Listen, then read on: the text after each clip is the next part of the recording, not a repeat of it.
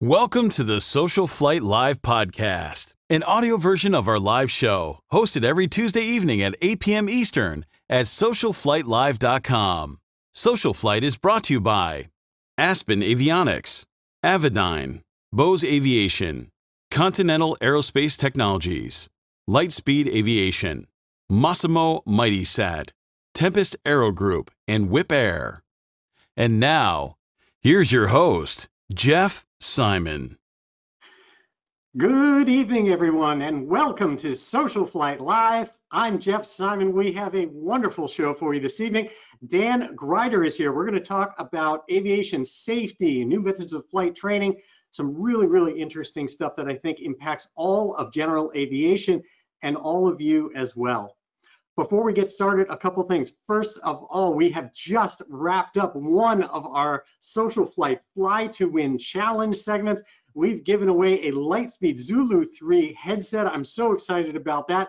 And you can see that right on Social Flight who the winner was. It's great stuff. And now we are into the biggest Fly to Win giveaway of the year. We are giving away an Aspen E5 electronic flight instrument, a complete E5 for your aircraft, and that is very cool. We will be giving that up. All you need to do is get the Social Flight mobile app for your Apple or Android phone, get out there and fly and just check in. Even at one airport, even at your home airport, that's enough to get you entered into the drawing. Now, if you fly more, you collect a bunch of points from all different sorts of airports that you fly to, you actually get on our leaderboard, and by being on our leaderboard can actually increase your chances to win by getting 2 entries in the contest. It's really great. Just check it out, all out on socialflight.com and the Social Flight mobile apps. In addition to that, we have our Social Flight FAA learning system. It's right built in. You can click on the FAA Fast Team logo, go watch different courses there, and you will get automatic wings credit. If you are an AMP or mechanic or technician of any kind, you can also participate in the FAA's AMT program and get credit there. And if you're an AMP with inspection authorization, if you're using education, continuing education for 8 hours of credit each year, you can actually get that on your time at home through Social Flight. We'll print out certificates as you complete those courses. It's all inside socialflight.com, so be sure to check that out. Tonight's episode, as you might guess, is brought to us by Aspen Avionics. Aspen's been a strong supporter of Social Flight, making all of this possible. Tens of thousands of aviation events and destinations, all free to you. We are just here to support general aviation, and Aspen makes it possible with that and the E5 giveaway. Now on to tonight's guest.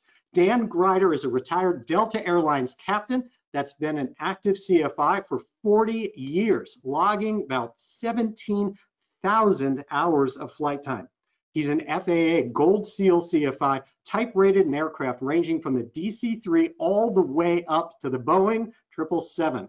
You may know him from his YouTube channel, Probable Cause, where he features the most recent GA fatal plane crashes and an early analysis on what might have happened in those cases. That can certainly be controversial, but love him or hate him, his quest to address the GA accident rate has been steadfast and passionate, and I certainly respect his dedication to that. Anyone who cares that much about general aviation safety is good in my book, even if they are controversial. Now, tonight, we are going to talk to Dan about his thoughts on flight training and how something known as AQP can transform the way we approach flight safety in the world of general aviation. And one last note, believe it or not, he is not all about flying. When he's not flying, Dan can also be found on stage with a guitar, a banjo, or even a trombone. Please help me welcome, let me bring him on the line now. Please help me welcome to Social Flight Live, Dan Gryder. Let's get Dan on here.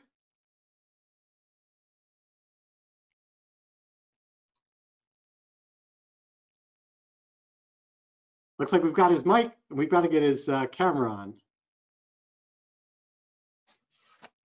There we go. Welcome, Dan. How are you? How's that? Too many buttons. A little CRM going on. Cockpit automation at your desktop. That's it, Mr. Simonson. Thank you very much. Your last name is Simonson? Simon. Simon? So, Dan, and thanks for the joke. So, I'd like to start with a little bit of background. A lot of people know you from YouTube, but I'd like to know what made you who you are today before we jump into the actual flight training concept, because you've got a big background here, and something had to have driven this passion for diving in to aviation accidents and incidents and making safety this much of your life's work. I appreciate that, Steve. I'm sorry, Jeff. Steve, Bob, Joe, Jeff, yeah. I apologize. Well, I'm making a little joke. You called it AQM instead of AQP, so I did that twice. I know, yes, AQP. But you're going to explain what it is to all of us because we don't know yet. I know. I'm just giving you a hard time. I thought it'd be funny to mess up your name. Jeff Simon is a great guy. Jeff, I appreciate you having me on here. You asked about 4 questions, all embedded in a little roll there. I'll try to take a 30-second swipe at that. Why things are the way they are is because I've always had this flair for trying to do the things that could not be done. And this jigsaw puzzle of trying to figure out why we keep killing ourselves has just been a puzzle. It's been a mystery, and those are the kind of mysteries that I dive into feet first. And I'm like the Energizer Bunny on this thing. I don't quit until I figure it out, and I feel like I'm slowly starting to make some heads or tails on what's causing our problem. So that was the stimulus that caused it. It started about 20 years ago and trying to sort this thing out, and then it's been evolving ever since. So did you find at the very beginning, when you first became interested in flying, when you first decided to become a pilot, were you already starting to really take an interest in the concept of safety and driving so did you see the seeds of where you are today back then? I did not. I was a fledgling private pilot, then an instrument rating. I didn't pay any attention to anything except where my next hour was going to come to. I had no concept of safety or how the whole thing worked. I tried to operate my airplane the best way I knew how, and that was it. So none of that was on the table ever. Interesting. Well, you're there now, and so what is it that actually drove you to the point that you decided to start investigating kind of both accidents and then putting the story together of what causes them? Good question. There was one particular accident 20 years ago where a kid got killed, and he was a kid that I had taught to fly. I sold him at 16. I got him a private pilot's license at 17. I got him an instrument rating, a commercial. I got him multi. He had about 450 hours when he killed himself in a 172 day VFR, giving a ride in a 172. And I had to carry a casket at that funeral. I had to speak at the funeral. I had nothing to say. Everyone kept asking me, how come Brock is dead? I couldn't, I did not have an answer. And that thing haunted me it still does, but I dug in deep on that one, trying to figure out and started doing my own research in the year and 2 after that on what Brock might have done or why did he react. He had an engine failure at 400 feet and he pulled. I know I didn't teach him to pull, but maybe I did not teach him to push either. I didn't know. So I started doing all these early VHS videotape experiments with people, seeing what they did in the same situation. And I made a conclusion, and that was the very first one. That was the catalyst that started it. And it only happened because the NTSB conclusion was ridiculous. I got nothing out of that, and the family didn't know. I didn't know. So I started down that rabbit trail, and then once I started down that one, there was others that came along that were equally perplexing. All with the central theme, it always involves a human being. That certainly makes sense. And what did you discover when you said you were doing some things with VHS and you made a discovery in looking at that? Well, I should not have, but I gave a lot of people surprise engine failures, videotaping them with my VHS camera. I had a little thing taped on the yoke of a 150 where when they got their engine failure, I could record the yoke movement. And 9 out of 10 people, when they got their engine failure, you could see the yoke move aft about a half of an inch. Physically, the yoke came back at the element of surprise. If they were truly surprised, at the instant the engine quit, the yoke moved aft. And I thought, that is crazy. When an engine quits and you're already climbing at VY, who in their right mind would pull? But we're all human beings, and that's what we all do. And that started down that rabbit path of figuring out why are we doing that? It's fascinating. Now, the main focus of your recent work is this concept of AQP. So let's lay it out right now. Tell us what the acronym means and what we're really talking about to lay out tonight's event. Perfect. And I appreciate that, Jeff, and I appreciate the exposure. I apologize for the ribbing, but you got to know that's part of the Dan package. And I knew you could take it, so we're good. The AQP is Airline Advanced Qualification Program, and it came from the airlines. The airlines actually had the same problem that GA has right now. It's just that they embraced it and put it into place. It became, instead of training for specific things that are in what we used to call the PTS. For instance, a 737 pilot on a check ride would have to do a steep turn and a chandelle and all these. I actually have to do stalls in a 737 and slow flight and stuff like that. They moved away from all that stuff, saying, look, the guy's already a pilot. He's already got 3,000 hours. He's already got 5,000 hours. We don't need to waste any more simulator time trying to get him to perfect the steep turn. What are the things that are killing our airline pilots out there on the line? What are the scenarios that occur to this guy specific to this airplane and this airport and this terrain? What are the scenarios that our guys keep on getting into? So they developed this thing called Advanced Qualification Program, where they specifically have the authority from Congress to throw the PTS out the window. And remember, the PTS is the predecessor to the ACS. They literally threw the book out the window and started with a clean slate and said, we're going to build a check ride. What do you guys want to be on it? And everybody had an idea. Well, let's put this on here. Let's put rejected takeoff on there. Let's get the guy up to high speed and give him some kind of a failure and see what he does during a rejected takeoff. Before AQP, the RTO was not even on an FAA check ride of any kind. And they said, well, that's a really a dicey area. You got get a guy up to 110 knots and give him a failure before a V1. He better know how to stop, and you better do things instantly and perfectly. Let's put that on the check ride. So the whole philosophy stemmed from that. At about the same time that CRM was coming around, and CRM originally was fought by the airlines. AQP was fought by the airlines. All the airline people, the unions, everybody initially fought AQP because they didn't know what it was and they viewed it as additional jeopardy. They also didn't like CRM because it usurped the captain's authority. Eventually, everybody figured out AQP is a beautiful thing, and it helps us stay alive out there, because now we are ready for the scenarios that are actually going to happen to us while we're flying. So let's define a couple of those points real quick. So you've mentioned PTS, that's the practical test standards. Yes. And that's what is the really being replaced by this advanced qualification procedures. Is that what that essentially for ongoing, for recurrent training? The other thing I want to make sure is CRM, being cockpit resource management. Is that correct? Yes, and I appreciate you stopping to clarify. Cockpit resource management, the idea of sharing ideas, sharing concepts, working together as a team to get the best desirable outcome in all situations using all your resources, that is CRM.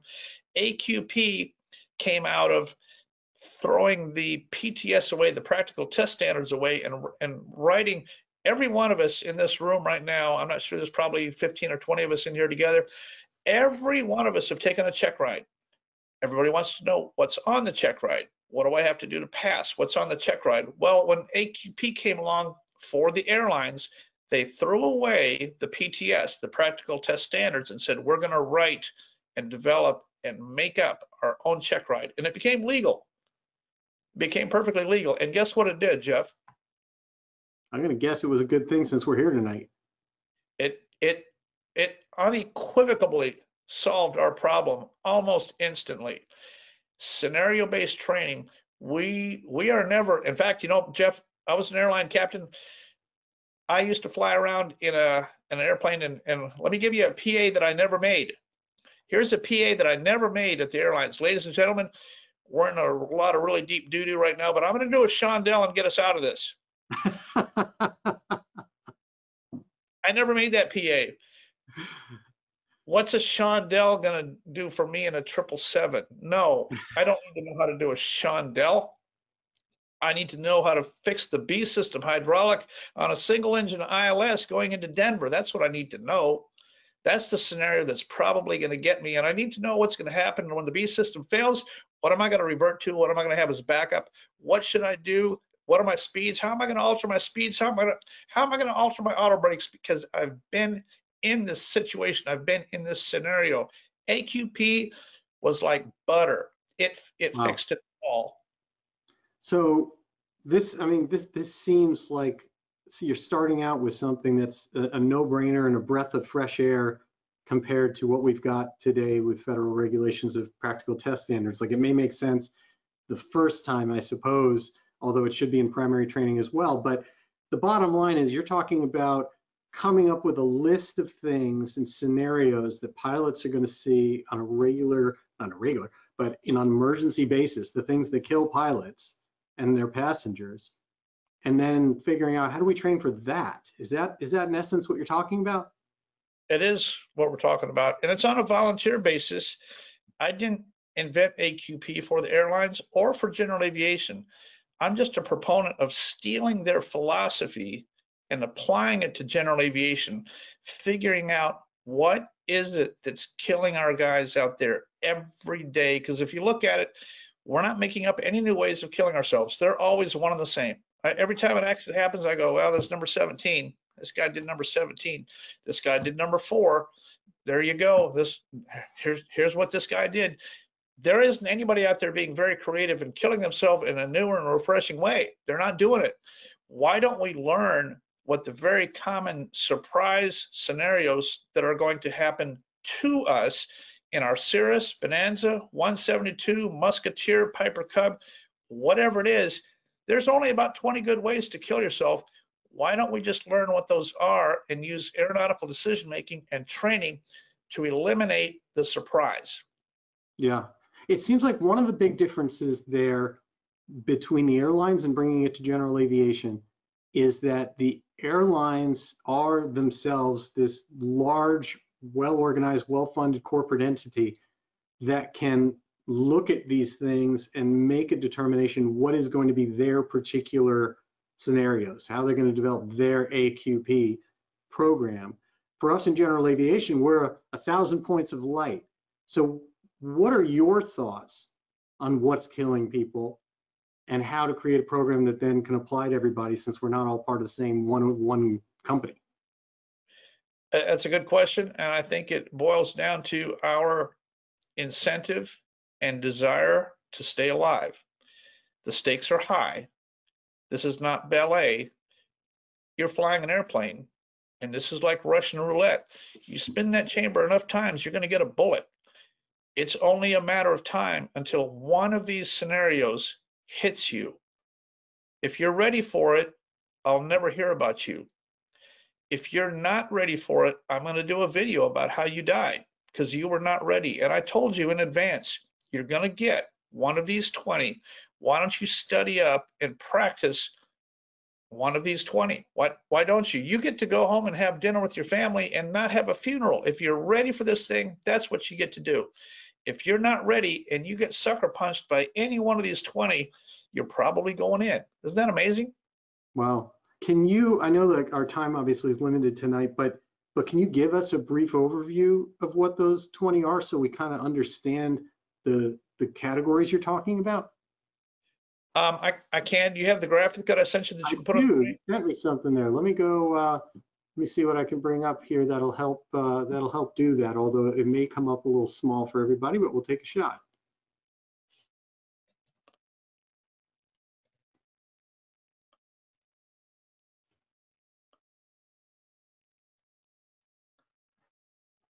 There you go. Does it show up okay? Oh yeah, go ahead. Okay, so these are the ones that I've got on, and I've got it on several websites. I did a lot of stuff with Aviation 101, Josh Flowers, but before I had a YouTube channel, I developed this, and this document is for free on Aviation 101. But everything on the left-hand side of this page is controls still working at impact, which is a CFIT accident. Everything on the right side is controls not working at impact. So now, Jeff, I do believe you have kids, don't you? Oh yes, I do. Two All great right. boys, both pilots. Okay, you tell me what's the name of one of your kids? Jake Jake. Let's and Ben. say I got both. let's Go ahead. okay. Let's say that you told Jake to take the trash out right now, and Jake said to you, "No, sir, I won't do it." Would you say that you've lost control of Jake? Yeah, I would say that would be a clear failure. Yeah.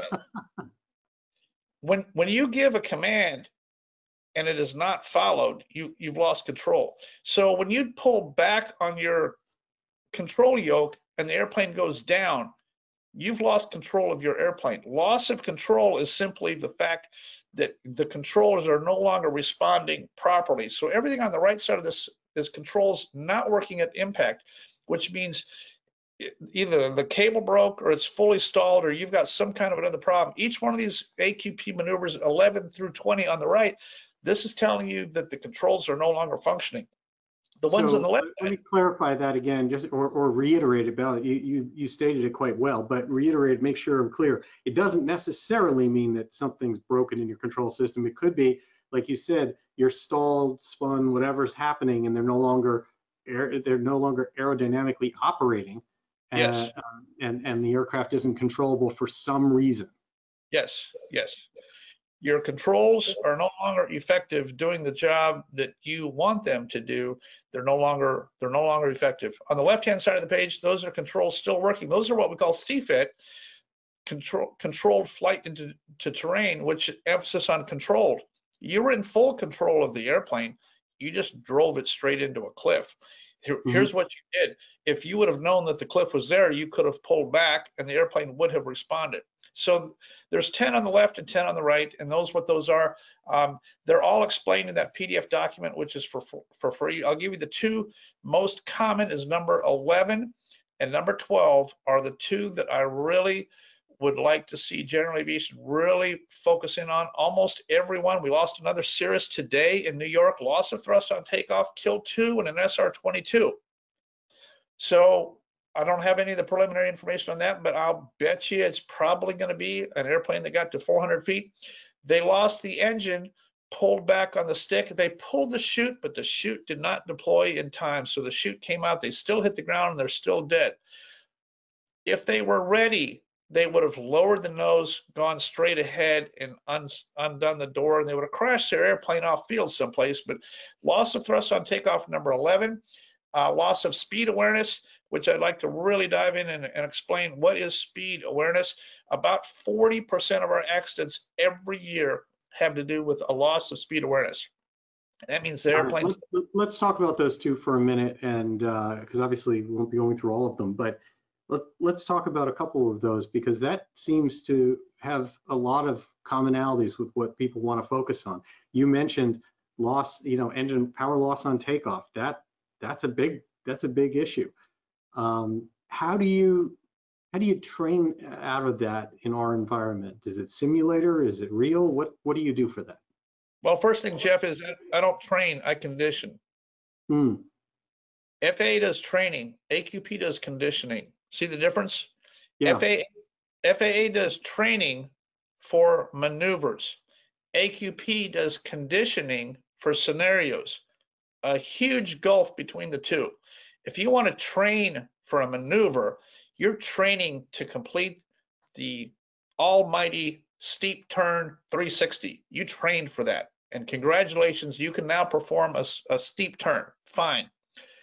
Conditioning is a scenario. You're conditioning yourself to be able to deal with the scenario that you are handed. Everything on the right side of that piece of paper is a surprise that's going to happen to you, including loss of thrust on takeoff. If you hesitate or respond inappropriately, the airplane will stall and you will die. From 400 feet, it's pretty much not any way that Humpty Dumpty can put the egg back together again. It's over. Mhm. So your only situation out here is conditioning, and we do that in the real airplane. We don't use simulators. We go out and fly 20 of these in a row. I do it all day long with all kinds of people in all kinds of airplanes. We pull the nose up, full power, climbing at VY. I chop the power, and I want to see the reaction instantly. As soon as that engine starts rolling back, they're on it. They're lowering the nose, and they go right to DMMS, start looking for where they're going to go. The first time you ever give one of these to one of these guys, every time they'll pull. Every time they will pull. I've given 2 A36 recurrents in the last 30 days, both of them on a surprise.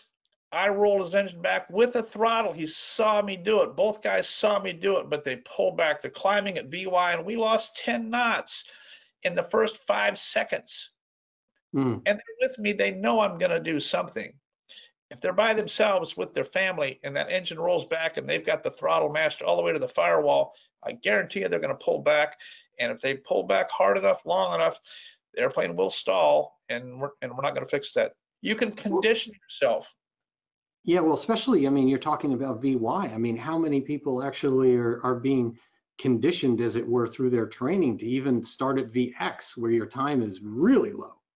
Exactly, and that's a good point, Jeff. That's a good point. Difference between VX, VY. Some people do climb out a little higher deck angle at VX. Your reaction time is very, very low here. If you're not Johnny on the spot, know what's coming and ready to respond properly, you're probably going to get it wrong. I want you to be conditioned to do the correct thing in each scenario, and that's what AQP for general aviation is. It is not a government thing. It's not a big deal. I'm not selling it. I don't have anything to sell. I'm just trying to get awareness up for people like people who are watching this program tonight. Not very many probably in here because not very many people like me, but that's okay. There's probably at least.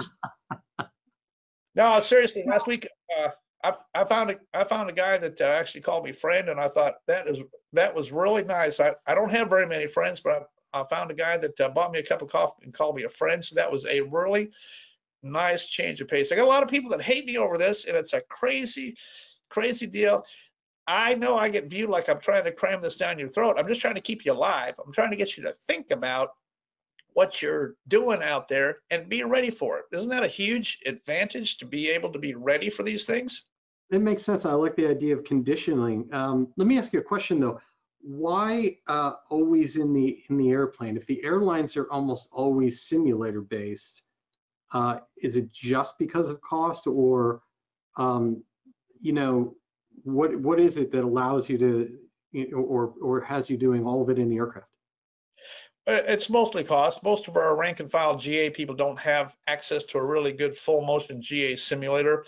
You know, and other than Redbird, there's not really much out there in simulators. Even in the motion world, pitch axis in a simulator is not super great. You can simulate some of that stuff, but it's better in an airplane. I can give a guy a half a day recurrent in any airplane, and I can make him solid gold in a half a day. I can give him 2.5 hours of flying and 3 hours of ground school. I can have him completely ready for the whole thing. I can completely realign his complete world on how he operates his airplane, including his checklist, his before taxi, his aeronautical decision making, his preparedness for each one of these. Any CFI, I'm not a great CFI. Any CFI can show the next guy how to do this, and it's not that big of a deal. Got it. So what's another big one that you'd like to talk about? So you've got loss of power on takeoff, especially at low altitude. What's another example that's important to you? Stabilized approach is huge. Stabilized approach in conjunction with a messed up go around. Messed up go around is number 16. Stabilized approach. people not knowing what a stabilized approach is, they're not coming in. They don't know what VREF is. They're flying too slow. Your airspeed indicator is marked with the bottom of the white and the bottom of the green. That shows you where the airplane is going to stall at, but you certainly don't want to fly there. You don't want to be at 400 feet on the approach at the bottom of the white. So the question is, how much above the bottom of the white do you want to be? Well, nobody tells you that. Where's that number on your airspeed indicator? It's not there, is it? It's not there. So the non-stabilized approach, knowing what the criteria, I want to be on speed, on center line, on a vertical path, in the touchdown zone, in the center line with an appropriate VSI and checklist complete. I want that on landings. That's the same thing that you're going to get if you're going to the airlines. You're going to get stabilized approach crammed into you. Stabilized approach, stabilized approach, stabilized approach. You have to do it. Why can't we do a stabilized approach in a 172 in preparation for going to the airlines? Why would we not teach a VREF stabilized approach in a 172? Why would we not? You know, a lot of things that I think I don't know if it's a non-AQP way of looking at accidents but a lot of the thoughts we hear are more about pilot behaviors. They're more about things like distraction or other pilot behaviors. How does that fit into AQP when we think about, again, distraction causing accidents in the pattern or something like that? Well, AQP is centered around minimizing distractions, and your brain, Mike, is I'm sorry, Jeff. Your brain is a 286 computer. Did you know that? Your brain only has 2 brain cells, and one of them sputters. You, as a human being, are just like me.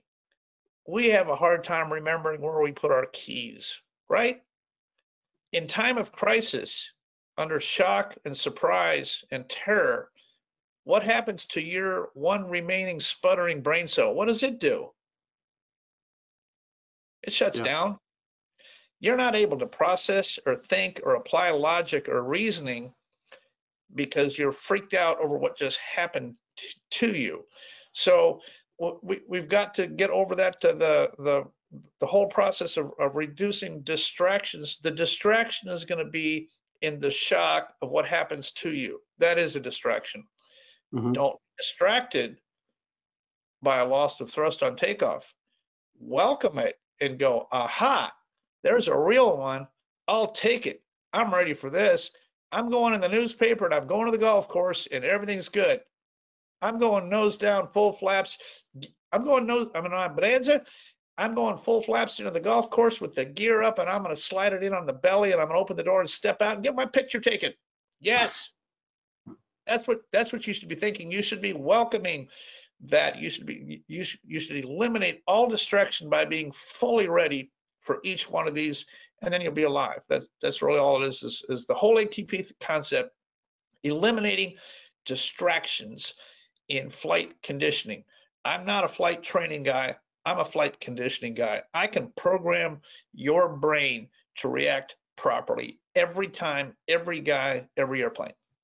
So let's talk about that for a second when it comes to distractions that aren't the engine stopping. So you take off, especially IMC, a lot of times your distractions come from air traffic control or come from getting fed all sorts of things that maybe you're not quite ready for at the moment. Tell me a little bit about how you train for that. Well, that is maneuver number 3, intentional IMC after takeoff. And I think you're an instrument rated pilot, aren't you? Yes, sir. Have you ever made an instrument takeoff in the goo? Yes, I have. Of course. Have you? All right. Yeah, you know as well as anybody, it gets very busy. As soon as you push that throttle forward and rotate, what happens as soon as you lift off and transition, you're in solid white and moisture streaming past your windshield. What happens next? Well, ATC is going to want to talk to you. You got a little prop control you got to do. You got to turn your boost pump off. You got to turn your landing light off. You got to pull your throttle back to the top of the green for the climb, If you're in a retract, you got to put the gear up. If you're in another airplane, you got to put your flaps up. You got to turn your yaw damp on. You got all this stuff that you got to do. You got to hit the heading button. You got to hit the LNAV button. What's happening during that process? Well, ATC is telling you contact departure right while the gear is going up, and you feel compelled to contact departure immediately. I step people through this entire process. We're going to get a routine. Talking to ATC is last. Aviate, navigate, communicate. You do your aviating first. Make sure your navigation is good. We'll talk to ATC when we're good. Most of the time, the wreckage is found about 2 or 3 miles off the end of the runway because they rotated up into the goo. They reached forward, they started fiddling with their radios, talking to ATC, setting a new transponder, hitting the ident button, turning on the yaw damp, setting a new altitude, frequency change, something. They totally let go of aircraft control. What happens to the airplane when you're holding on to the yoke and you reach forward to mess with buttons? What happens to the yoke? It goes down. So what does the airplane do? The airplane's always found about 2 or 3 miles off the end of the runway, drove it straight into the earth. The pilot never even saw the earth coming up to meet him until it was too late. And intentional IMC, I beat that into people regularly. Do not answer those people. Don't do anything. Aviate, navigate, communicate. They're going to be there. Give them 60 seconds. You take care of your aircraft. Maybe when you're up about 1,000 feet and climbing, then you can contact departure and get your new altitude, your new heading, and all that kind of stuff. Prioritize your single pilot IFR, and it's even okay to tell the tower controller, I'm single pilot IFR. Give me a minute after takeoff. Don't talk to me. Don't talk to sterile cockpit for the pilot. Tell ATC, I'd like a sterile cockpit for at least a minute after takeoff, please. I got a lot of stuff to do. They'll give you a sterile cockpit if you ask for it. It's an interesting concept. I've never heard before of asking ATC ahead of time to work with you on an IMC takeoff, but I love that idea. I've asked ATC for all kinds of stuff. They're human beings. I get on there and I say, hey, here's what's going on. I need a hand with this. Any chance you can help me? And they'll say, yeah, what can I do for you? They're very helpful. They want to help. I'm in a test airplane. I'm making a takeoff here. Things are not good. I want runway heading to 3,000. Previously, they'd given me left to this deal, join Victor something. I'd like runway heading to 3,000. And how about if I call you when I'm ready to talk to you? They always say, okay. There's an interesting theme about that, and that has to do with the concept of being assertive with ATC. And that is something I don't think we teach during primary training. And it seems so important, especially in when flying IFR. It's interesting, the idea of asking them for help, but also being confident enough to either not answer them or tell them you can't do something. Exactly. And I think we need more training in that. People are afraid of asking ATC for help. And when ATC says something, they're wanting to, you ought to see their hands in the cockpit. I do training. Their hands move so fast. When ATC says something, it's like they flinch. Like, hey, talk to me. I gotta. Well, settle down. They're gonna be there. It's all good. Just fly the airplane. Let's get this thing going. Let's get an autopilot on. Let's get climbing in vertical speed with an autopilot on. Then you can think about those guys in the little brick building down there. That'd be a lot better. That makes a lot of sense. I mean, you have just the whole concept of being assertive, being ahead, being conditioned is incredibly important. What is it that we can do to get more instructors on board with this concept? Is the resistance from instructors, from pilots? I mean, basically, it seems to be this idea of we can come in through the biennial flight review. Where's the opportunity here? And that's a really good question as well. I get a lot of texts all the time from people and stuff like that. It's mostly from people who don't understand. Obviously, I get a lot of hate and pushback from people who simply hate me because they don't like a banjo, or they don't like me, or they don't like me talking about accidents. So they've associated with this stigma, anti-Dan equals anti-AQP, which is really unfortunate. And I know I've brought a lot of that on myself. I didn't really mean to. I've just been that bullheaded about it, and I've pushed really, really hard on this stuff. But I've got a lot of people now supporting it. A lot of universities and flight instructors, people around the country are totally on board with the free AQP concept. And there's enough pilots out there purely interested in staying alive. They're following what I'm saying, and they're going out and practicing in their own airplanes on their days off to try to get ready. So that's encouraging. I don't know if you got that text thing that I sent you before there, but that was a text from somebody in the industry someplace that I got intercepted. He simply said that AQP is used by commercial airlines because 2 airline pilots are flying the airplane. That's kind of standard for people who don't know, or don't want to know, or don't want this to work. He simply said that AQP is used by commercial airlines because 2 airline pilots are flying the airplane. That's truly what they're thinking. Like, this isn't for us. This has got to be just for the airlines. And it's the same pushback that we got on CRM. It's the same pushback that the airlines originally got on AQP. It's the pushback that we're seeing right now, and that's some of the stuff that I would like to power through and make everybody know.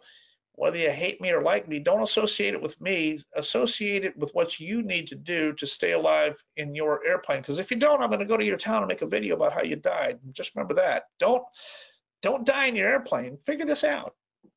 Well, to me, it's very obviously very separate things, right? The accident review stuff that you do versus AQP is fascinating to me as an evolution of how we can look at flight training. And it seems that this is a theme in lots of different things, including regulation that's been changing.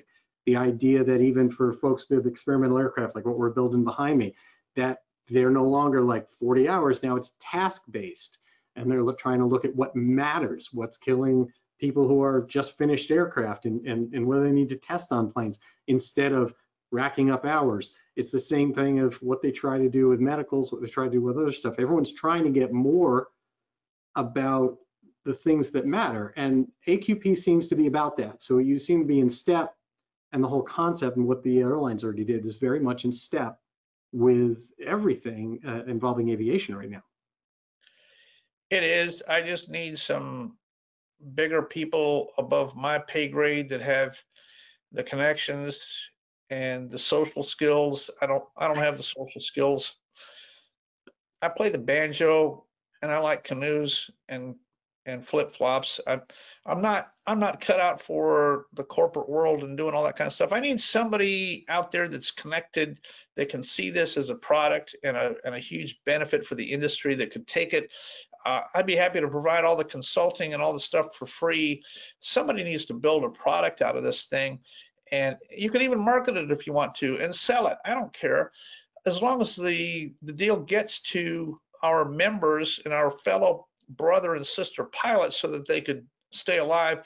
Me as an individual, I'm literally a one-man show, and people have often asked, how am I doing with it? And I tell them, it feels like I'm swimming in an ocean, and I'm a good swimmer. I'm a very good swimmer.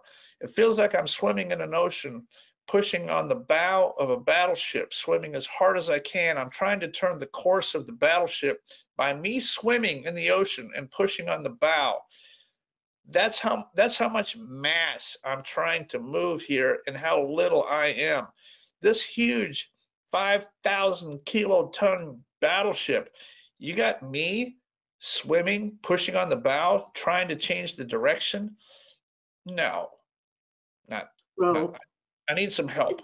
Right now, the opportunity we have is the biennial flight review in terms of in general, what people, do. And I think one of the challenges, of course, is that there's requirements. There's a, practical test standard essentially of the biennial flight review that that has to be done. And it's not about these types of things. So we'd have to add it to those types of things, or we'd have to convince people in the FAA to revise the concept of the biennial flight review and what we're trying to actually teach these pilots. What are your thoughts on that? Or what's choice 3? It's an addition. Choice 3 is you convince people to voluntarily have enough interest in staying alive in their own airplane that they voluntarily think about this. Most of this material is for free on the web and on YouTube. There's tons of stuff on here to show what you should do. It doesn't take any money or really any extra effort. You really should go out in your airplane and practice some of these, but you could go get with your own CFI maybe once a quarter and step through some of these killer items and be much, much better prepared. And I have to ask you, Bob, I'm sorry, Jeff, you are an A&P and an IA, is that correct? Yes, sir. All right.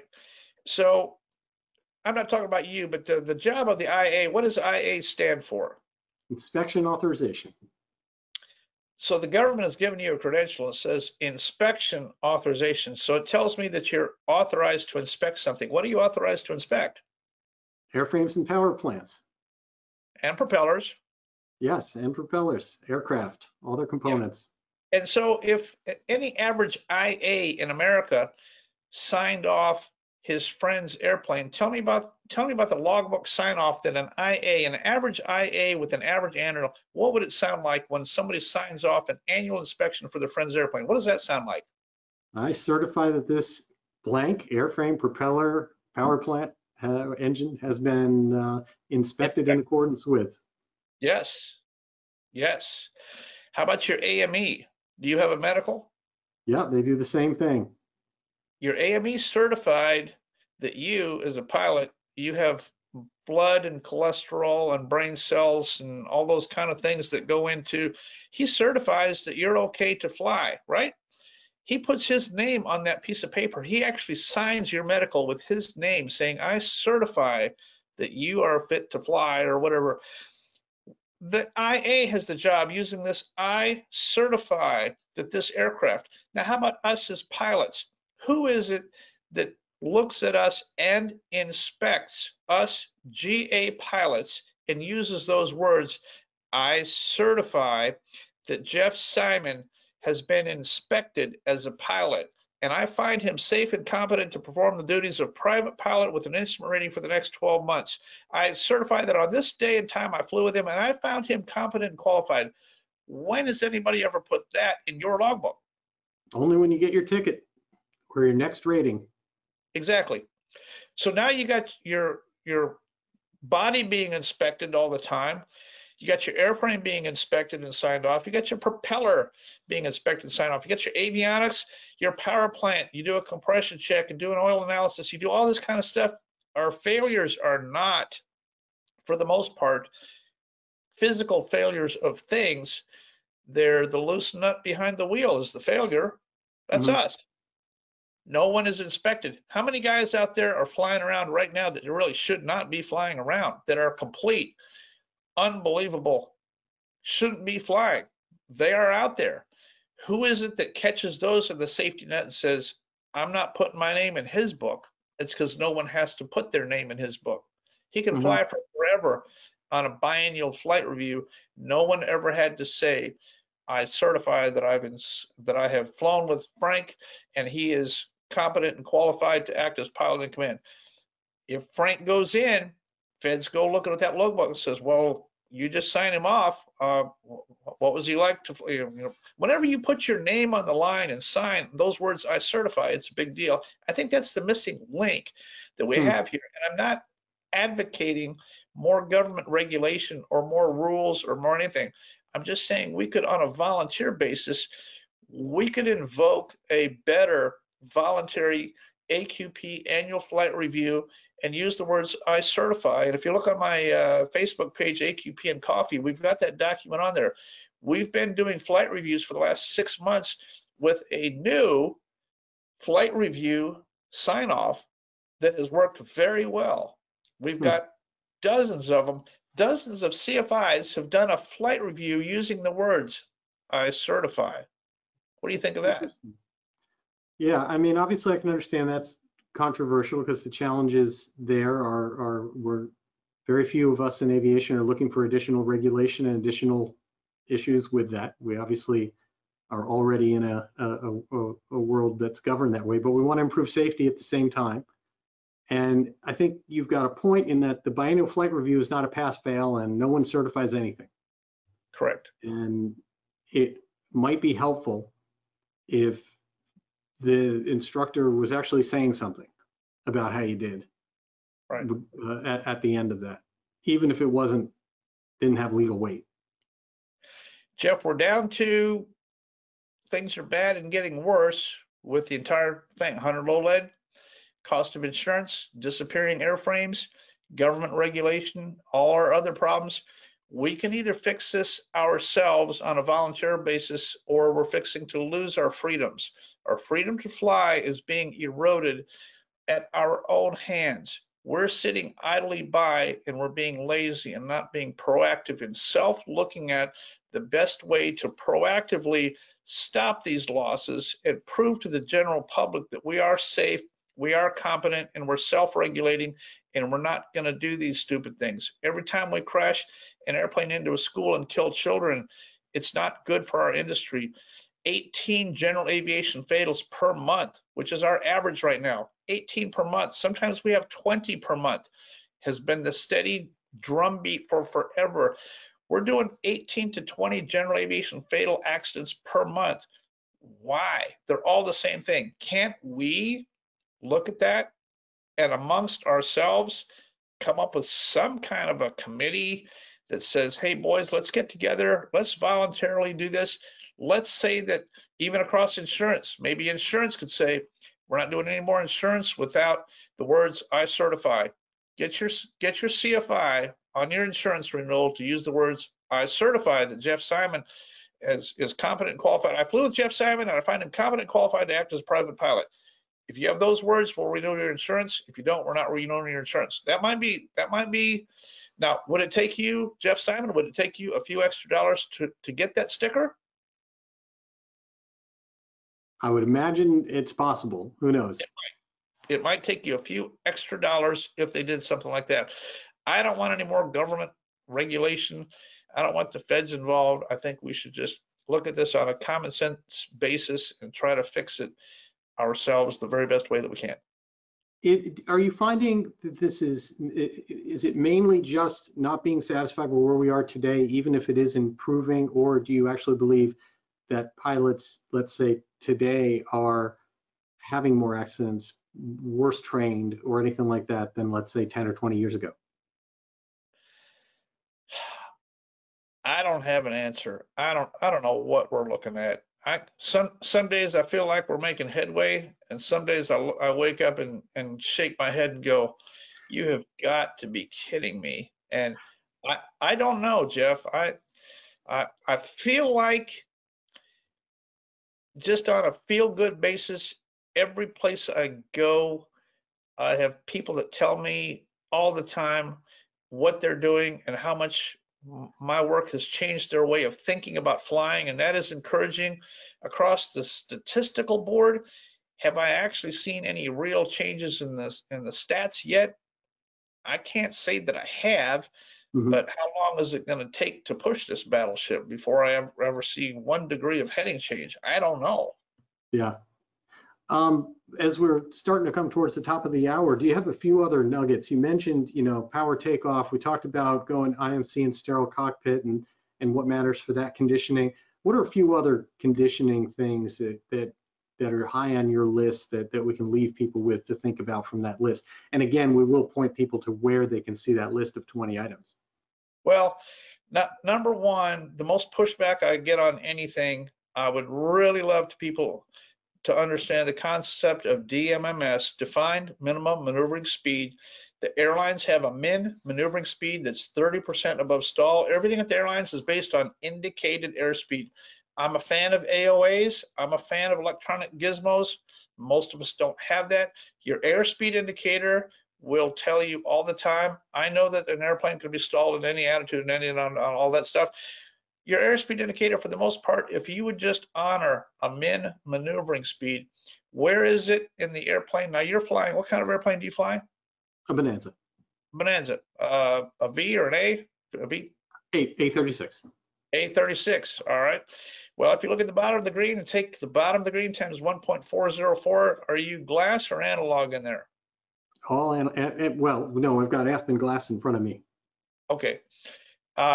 You should be able to find a way to mark on your airspeed indicator. You'd be surprised how helpful it is knowing what the speed is. And since you're a Bonanza owner and you have an A36, you have a POH someplace, right? Oh yeah, absolutely. And I should clarify, I've got both there, so you're right. I mean, that's why I stumbled. I've got an analog airspeed indicator right next to the Aspen glass, so I can either put it on the tape, which Aspen lets you do, or I can get out a little China marker and put it right there on the glass. Perfect. Now, tell me this. This is going to be a great question. Tell me what speed you're going to fly a day VFR on the pattern in your A36. There's nobody else out there, no wind. You're coming into a long runway. Downwind, base, and final, what speeds do you fly? 90 miles an hour stabilized in the pattern until I get onto the final approach, and then I'll bring it down to 85 across the numbers, or Okay, 85 on final and 80 across the numbers. Okay, so you're 90 indicated base to final. Yes. Okay, so you're 90 indicated with gear down, and you overshoot final and you bank it 30 degrees to reacquire final. What percent above stall are you in that configuration? If you're exactly on 90, banked 30 degrees at 507 feet AGL, what percent above stall are you? Here comes the math. So we're talking 70 miles an hour. So I am roughly 1.3, a little more. You're not. You're less than 1.3. At 90 Okay. knots, you're A36. No, yeah. You're about 7% above stall at a 30-degree bank. You're about 30-degree bank. Yeah. I was thinking flat straight wing, but yes. Yes, at 30 degrees bank, you're only 7% above stall because you're flying 90. Now, where in your A36 manual did it tell you to fly 90 base to final? Where's that number at? Back in my training. It's not in there. It's not in the Beechcraft manual. They didn't tell you what speed to fly on downwind, base, or final. I'm telling you that there's a min maneuvering for your A36, and it's significantly above 90 that'll keep you safe until you're on final on a path. That's DMMS. You should honor that because you're going to overshoot final and you overbank and try to get it back. You pull the nose up because you're low, and there goes Jeff. If you have DMMS, you're guaranteed a 30% buffer, and that's what the feds want us to have at all times, a 30% buffer. You're flying around with a 7% buffer and didn't know it because it's not in the manual. So that's you said 1.4 and change, right? 1.404 times bottom of the green is your minimum maneuvering speed. Put it on your placard, on your airspeed indicator. Don't bust it until you're on final, and then you become a VREF airplane. Then you're 1.3 times the bottom of the white, all the way in. Stabilized approach, you're one of the two. After takeoff, you're a DMMS airplane. On the downwind, you're a DMMS airplane. Downwind to base, you're a DMMS airplane. When you turn, it's the same concept that the airlines do. How often do I stall the 777? I'm going to hope 0. When's the last time you ever heard of a 747 stalling in the pattern? Yeah, 0. We don't stall airliners because everybody knows what the min maneuvering speed is and everybody honors it. It's the same concept. There's no magic here. They just figured out this 30% margin in all lift configurations. What's our min speed to fly? In GA, no one ever tells us. You're flying around at 90 and don't know. Don't know. Nobody knows. Isn't that crazy? Makes sense. That's a great nugget to certainly to wrap up with. So Dan, where can people find these 20 and more information about AQP?